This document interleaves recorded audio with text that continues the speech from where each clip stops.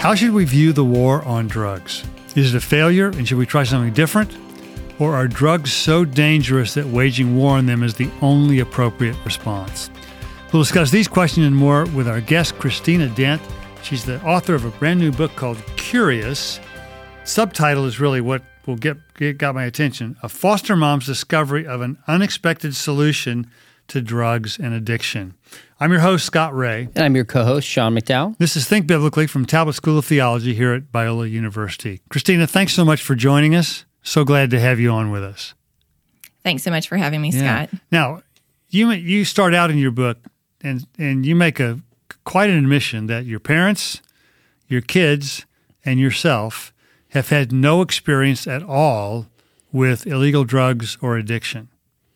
So what gives you such a passion for this subject of ending addiction and changing how we approach it?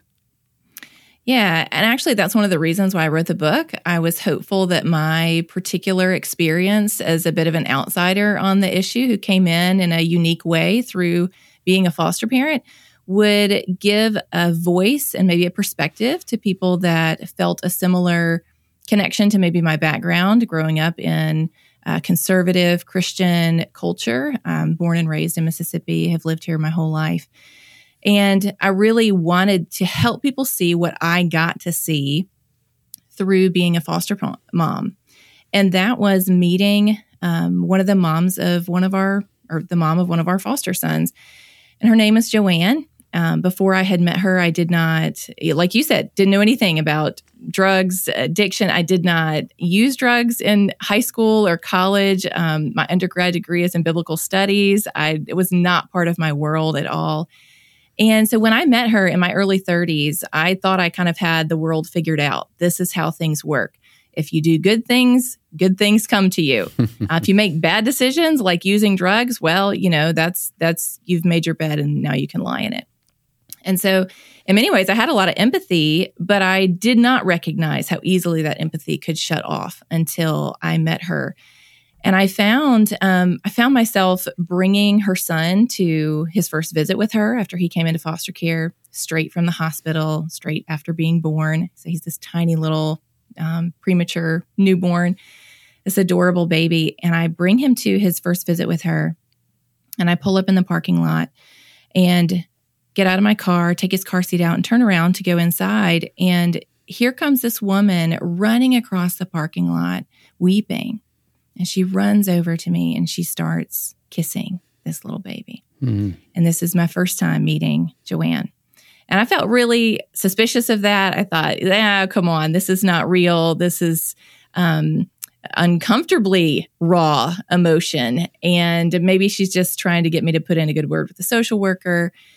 Part of me wanted to believe it, and a big part didn't, because it was really challenging what felt comfortable to me about this situation, which is I am the good person, and she is the person who needs to make a change in their life. And so that experience of just meeting her and watching her spend an hour with him, coming back to pick him up, and seeing her sitting on that couch in the visitation room with her son sleeping on her shoulder, just drinking him in. She's not on her phone. She's not doing anything other than sitting with her eyes closed, just drinking in every moment that she has with him. Mm. And that continued after she left to go to inpatient drug treatment in another part of the state. She would call me every day and she would say, "Can you put me on speakerphone?" And she'd sing to him over the phone. And this experience, it didn't change my whole life immediately, but it did continuously erode this belief that I had grown up with, that people who use drugs are bad people. People who struggle with addiction are even worse people. And what you do with really bad people is you arrest them and incarcerate them. And as I got to know Joanne, I got to see who she really is, which is a mom like me who loves her son just as much as I love my 3 sons. And her addiction was a really complex health crisis, but I could clearly see that arresting her and putting her in jail for that would be so destructive for her, for her son. And as I began to put that into these other convictions that I had around being pro-life, around being pro-family, about wanting stable families and parents raising their children. All of that began to become very uncomfortable as I really sat with the outcome of what would happen and what is happening to thousands of people like Joanne every day. Now, you had your share of adverse childhood experiences. Would you briefly tell us about them and kind of how these experiences had an impact on you and really the risk of someone else developing an addiction, even though in particular it didn't happen to you?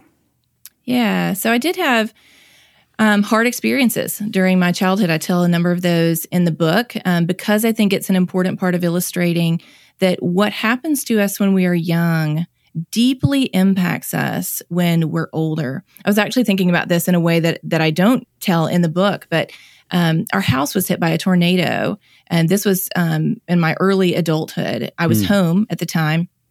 Absolutely terrifying experience. And I was thinking about that while I was laying in bed because the wind kicked up suddenly outside. And it does not matter how many years it's been 15 years since that happened. Every time there is no wind, and then the wind suddenly kicks up, and I hear the tops of those trees brushing back and forth suddenly and kind of violently, my heart rate skyrockets. My whole body goes into like fight or flight mode. And I go back to that moment because that's exactly what happened when that tornado came through. There was no storm prior to it. It was quiet outside, and suddenly the wind kicked up, and within 30 seconds, the tornado was on our house. Wow. And so that is just another example of it. My body remembers that. It's not just my mind. It's my body remembers this feeling, and it triggers this reaction. And so as I began learning after meeting Joanne about what really gives someone a risk of addiction, because I could see in her, it's not because she's a terrible person. And she had been struggling with addiction by this point for almost 20 years. And so I wanted to know, what is it? Because clearly it's not the things I had grown up thinking that it was. And the more that I read and learned, the more I learned that drug use and addiction are responses. They're not causes in the way that we kind of think of them. The problem is drugs or the problem is the addiction. They are responses to other things going on in a person's life. The choice to use a substance is a choice to change the way that you feel, to try to feel better than you do right now. So when you think about something like childhood trauma, children who experience physical violence, sexual violence, that might be watching a parent be harmed in a domestic violence situation, could be growing up in an unsafe neighborhood. There are lots of these experiences that are called adverse childhood experiences. And what research has shown is that if a child has gone through 5 or more of those adverse childhood experiences, they are 7 to 10 times more likely to use illegal drugs or become addicted to them. Wow. Not because they're bad kids, but because they're hurting kids. And hurting kids who grow up become hurting adults who are looking for ways to cope. And that broke my heart because what we're doing by incarcerating people who are caught in possession of a drug or who are struggling with an addiction, we're using trauma to deal with a problem that's actually oftentimes caused by trauma and made worse by trauma. I love your episode a couple of weeks ago with Matt Martins, where he talked about the criminal justice system is a system of physical violence. Criminal justice is physical violence. You think about that idea of a person who is already suffering and needs to find healing for that suffering, being put into a system that is designed to create more suffering in a person's life. And I think if we can sit with that, it will become very clear very quickly to us why that has not worked to produce the positive outcomes that we want.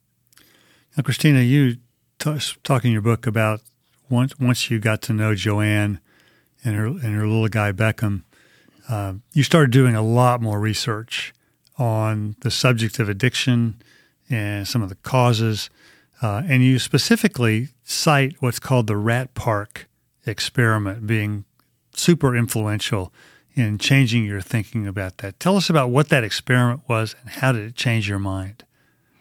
Yeah, it was one of the things that I continue to come back to because the imagery behind it is so striking and so understandable for someone like me that doesn't have a background in sort of the academic side of understanding addiction. So there's a researcher whose name is Dr. Bruce Alexander. And when he was a young practitioner, he was a psychologist as well. And so he was working in an addiction treatment center.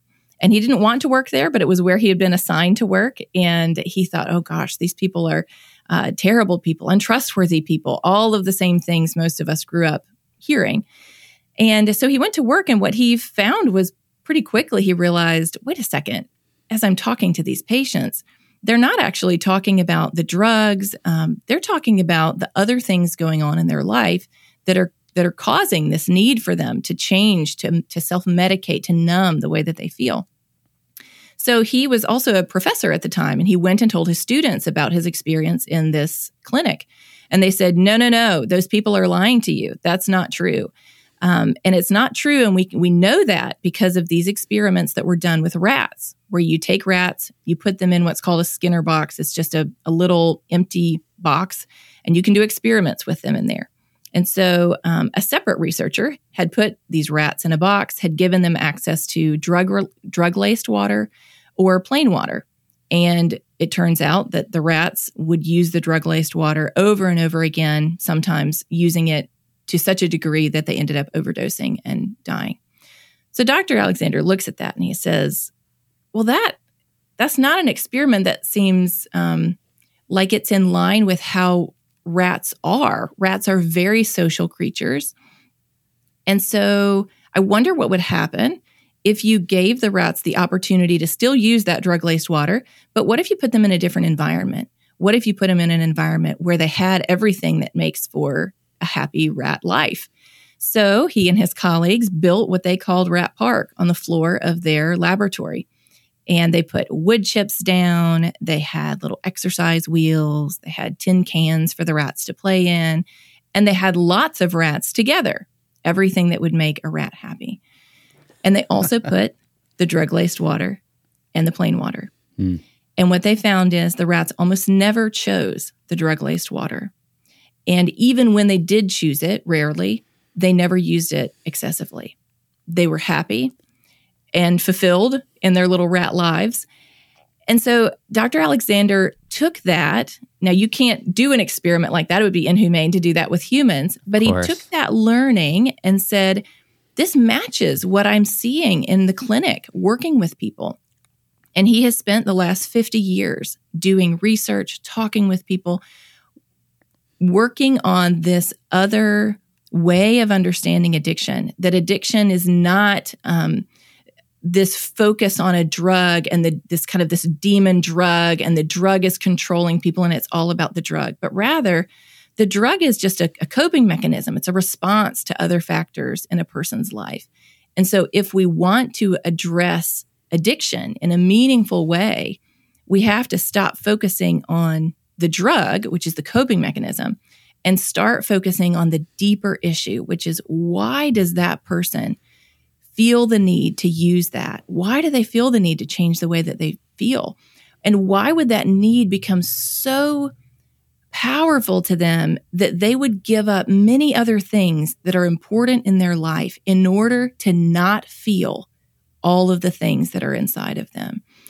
And I think that's the question that's in front of us as a country as we grapple with a severe mental health crisis, addiction crisis, overdose crisis, is, are we willing to start shifting away from focusing on the drug and how can we ban more drugs? How can we incarcerate more people and try to punish them out of their drug use? Shift away from that and say, this is a complex health crisis, and we need to start digging deeper into why people feel the need to change the way that they experience their lives, and how can we help them build lives that they want to be fully present for, so they can live out all of who God has made them to be and all the giftings and all the opportunity and ability that they have. That's the life that we want for people. How can we help them get to that life and heal to a degree that they're able to embrace that life? So, Christina, what do you think is the societal damage from the war on drugs? or even just kind of individually telling a drug addict, stop using drugs and you will have a meaningful life. So what's the damage of that message kind of culturally and individually as you see it? Yeah, I think it has a lot of different ways that it impacts us. So when you look kind of broadly speaking at the impact of how we approach drugs and addiction, it ends up affecting people's educational opportunity, their housing opportunity, the stability of the families they grow up in, and the stability of the families that they form as adults. It affects employment opportunity. It affects public safety. This actually just came home to me again last week at church. My book had just come out, and a man came up to me and he said, "Hey, I just heard about your book coming out, and I'm going to get a copy and read it, but I know what it's about." And he said, "I struggled with a cocaine addiction in my early years, and I have a drug charge because of that. And that was 32 years ago. Wow. And I still have a felony on my record. And I still have been barred from employment opportunities my whole life because of that cocaine addiction that I was struggling with." And even up to, we think, gosh, surely we have moved past this. Like, surely we can look at the man and say, 32 years ago, this should not still be barring him from opportunity. But he just, a couple of years ago, tried to get into trucking, like long-haul trucking, truck driving. And he made it almost the entire way through the process. They were super excited about him. Yes, this is going to be great. And the last question was, do you have any prior felony convictions? And he said, yes, I do. This is from over 30 years ago when I was struggling with a cocaine addiction at the time. And they said, I'm sorry, we can't take you because of that. So here is a man who has wanted to move forward in his life, has been trying to provide for himself and his family, and his entire adult life has been saddled with this criminal record from our decision to use the criminal justice system to try to deal with the health issue that he was dealing with. Now, that's not plastered across everybody's forehead. You don't walk into church and look at him and go, oh gosh, he's got a felony. That's a very painful thing for someone to have in their life. I didn't know that prior to him divulging that to me after my book came out. But that's happening to people all over the place. This is shocking, but this is true. 1 in 4 American adults has a criminal record. 1 in 4. Not all of them are felonies. 1 in 4. 1 in 2 American adults has had a close family member arrested. That's just shocking that we have come to rely so much on the criminal justice system to address all things in society that are wrong, whether or not it's the right tool for it. And so many of those begin with a drug possession charge. And then often that just spirals as a person experiences a lot of harm in the criminal justice system. It's very common for people to experience all kinds of violence, physical, emotional, mental, sexual violence, very common in jail and prison environments. And so it's actually moving people away from the kind of life that we want for them to have. And I think it is to the degree that we not only have people who can't get jobs, but we're losing 100,000 Americans a year to overdose deaths. We have crime that's destabilizing entire countries south of our border and contributing to serious challenges that we're facing. I think all of these things are connected. They're all connected to how we handle drugs and addiction.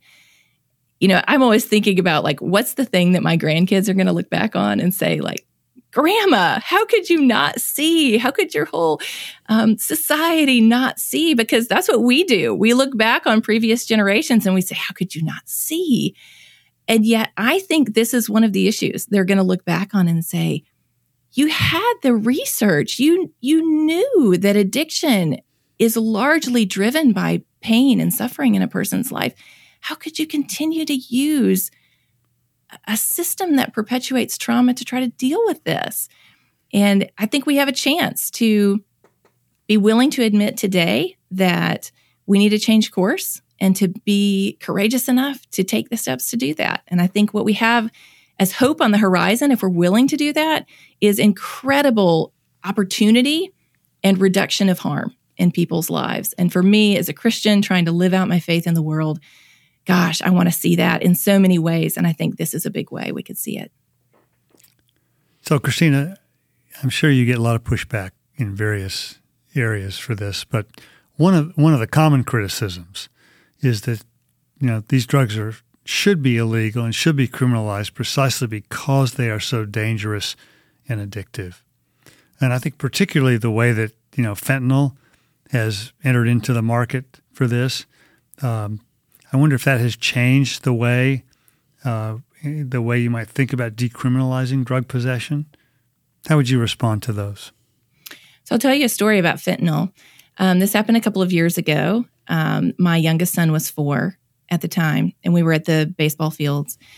And he went into the restroom, and it's an old cinder block building, very heavy doors. He came out and got his finger stuck in the door.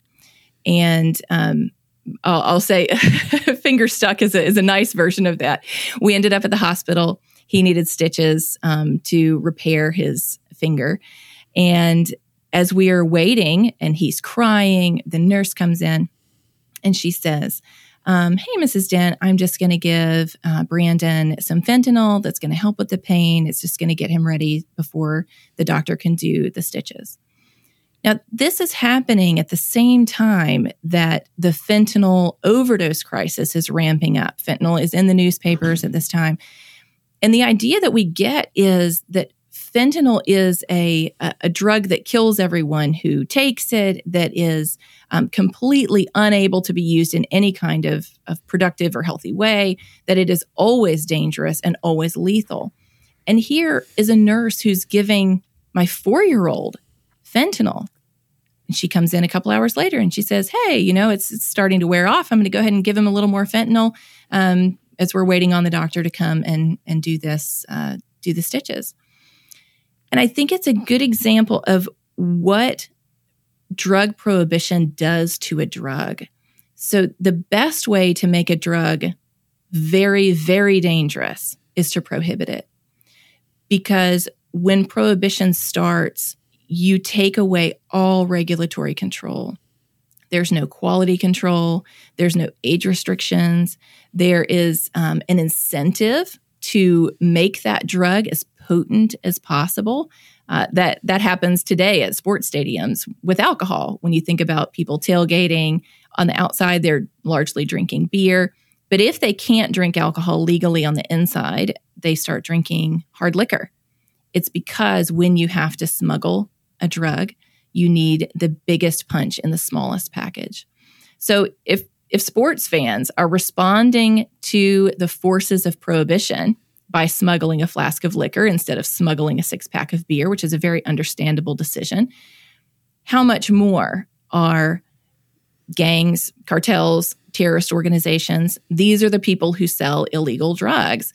At the broad level, at the community level, it's just people in our community, oftentimes people struggling with addiction who are trying to make enough money to make it by. But when you think about who is making hundreds of billions of dollars a year on illegal drugs, it is the large industries behind them. And those are criminal organizations. And they have a financial incentive to get the biggest punch in the smallest package. And fentanyl is a response to that.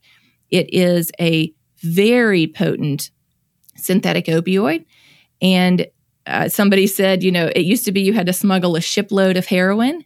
Now you can just smuggle a suitcase of fentanyl and you can mail it through the Postal Service. It doesn't have any scent to it. So as long as we continue to prohibit popular drugs, we will continue to get higher and higher potency drugs and that loss of any kind of regulatory control over it, whether that's an age restriction to purchase or whether that is, how do you even know what's in it? People are buying what they think is heroin and it's actually fentanyl, or it's a combination of 50 different items that have been mashed together into this little bag of powder that somebody buys on a street corner. It's incredibly dangerous and the margin of error is very, very slim. So I think we're thinking about that backwards, actually. Is not, are there drugs that are too dangerous to allow to be legally regulated, but rather the more dangerous a drug can be, the more important it is that we have some sort of regulatory control over it. Otherwise, it's a complete free-for-all out on the street. And for you and me, who probably are not using heroin, I know I'm not, it's hard for us to believe, to really see that like this is available anywhere. You can buy any drug you want off of social media and have it delivered to your door. Drugs are available everywhere, whether or not we choose to see that. And so the choice before us isn't are there drugs or are there no drugs, but how are people going to be accessing those drugs, and what is the drug that they're going to be getting their hands on? And is it going to be something that can be dosed appropriately? Is it something they might be able to access under a doctor, or at least a pharmacist care? We have some options of how to regulate, not perfect options. There is no world where we get a perfect world with drugs.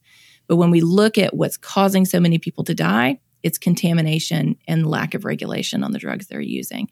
And that's only getting worse because illegal drug use has doubled in the last 20 years. Wow. So the number of people that are using contaminated drugs, that are using drugs that are going to have fentanyl in them, drugs that can't be dosed appropriately, that number of people has doubled in the last 20 years. It's up to now where 1 in 10 Americans have used an illegal drug recently. That's a lot of people that are risking death because they are using something that they want to use and they're willing to go to any lengths to get it, but they're not using a regulated supply of drugs. And it's causing incredible sorrow and suffering for so many families who are losing a loved one to a preventable overdose. 1 in 10 have used an illegal drug, like you said, and earlier 1 in 4 with a criminal record. This is a massive issue. And in some ways, we've just kind of tapped the case that you make in your book, Curious. And I'm guessing a lot of people listening are thinking, I'm curious where else she's going to go and answer some of the questions about drug control and criminalization. We obviously don't have time to get into the depth of the book, but maybe just personalize it. For somebody who's trapped in drug addiction, what hope would you give to that individual? What I would want them to know is that they are, number one, loved by God. And number two, that there are reasons for the suffering. And whether or not they have even delved into those reasons, that you haven't gone crazy. This isn't because you've lost all moral compass and just gone off the deep end. I hear people say that. They think, I've just gone crazy. I don't know. I'm acting against my own values. There are reasons behind this. And the amount of shame that people carry who are struggling with addiction is monumental. And I want them to not bear that weight. That's not to say that you're not going to have regrets over decisions that you've made or people that you've hurt, but that bearing that weight of shame is not helping you. And I want for them to be able to let that go and to be able to walk into looking at how can I face the reasons behind my addiction, the real causes of my addiction, which is not the drug, it's whatever the drug is helping you cope with. And how can I then look for a pathway that will work for me? And that's part of what I talk about in Curious is broadening the scope of pathways we're willing to consider, whether that is through the use of medication, whether it's different types of recovery settings, whether that is something is cutting edge now, a psychedelic treatment for addiction that's just being tested and is coming down the pipe very quickly for people. Does not work for everyone, certainly, but for some people can be a really helpful tool. So especially in faith communities, it can be really hard for people to feel like there's options. It's oftentimes what they're told is you need a spiritual transformation, and that has to happen or you can't exit your addiction. And that can be really hard for people who are already Christians who are struggling with addiction. There are loads of people sitting in our pews who are struggling with an addiction. And so we need to be willing to look beyond, to look to what are the mental health issues, what are the suffering maybe from many years ago in your life that's still coming back to haunt you today. It could have spiritual components. It could be many other things. And so can we open the door to lots of pathways to recovery and support people one step at a time instead of only celebrating when they get all the way to this amazing, thriving life. That's just not how human change works. We change excruciatingly slowly over time in almost every area of our lives. So can we, instead of holding our joy, holding our support for people until they meet the highest bar, can we celebrate with them every step along the way? That's what I would want for people. That's what I would want for their families. And that can be really, really hard. And I would encourage people, if you have a loved one who's struggling with an addiction, to learn about CRAFT. It's community reinforcement and family training. It is an evidence-based approach. It's for family members. It's not for the person struggling with the addiction. It's for their family members. It's how they can engage in a healthy relationship with their loved one. And it's been shown to actually increase the chance that their loved one is going to make a positive change in their life, as well as preserve that relationship, which is so important because addiction can take a massive toll on families. And CRAFT is a tool that people are using and finding incredibly helpful to keep their family together and also just keep their sanity trying to walk with a loved one through addiction. Christina, we're so appreciative of your book. It's so provocative, and there's so much good food for thought here. This is definitely an outside-the-box view of how to deal with addiction. Though we have had some very well-respected people go public with the need to decriminalize drug possession. But your book spells it out, I think, in a lot of good detail. So I want to commend to our listeners your book entitled Curious. The subtitle is A Foster Mom's Discovery of an Unexpected Solution to Drugs and Addiction by our guest, Christina Dent. Thanks so much for being with us. I suspect we're going to get some good questions from our listeners, and maybe we can have you back on to help us answer some of those in the future. Absolutely. Thanks so much for having me. I'd love to hear from people. They can email me, Christina@enditforgood.com. I'd love to hear your thoughts on the book. Let's have a dialogue. It's one of the things I love most, is just having good conversations on a tough topic like this. I think that's how we begin to find a better path forward. Appreciate that. This has been an episode of the podcast, Think Biblically, Conversations on Faith and Culture. The podcast is brought to you by Talbot School of Theology at Biola University, offering programs in Southern California and online, including our master's degree in Christian apologetics, now offered fully online. Visit biola.edu/Talbot in order to learn more. To submit comments, ask questions, or make suggestions on issues you'd like us to cover or guests you'd like us to consider, you can email us at thinkbiblically@biola.edu.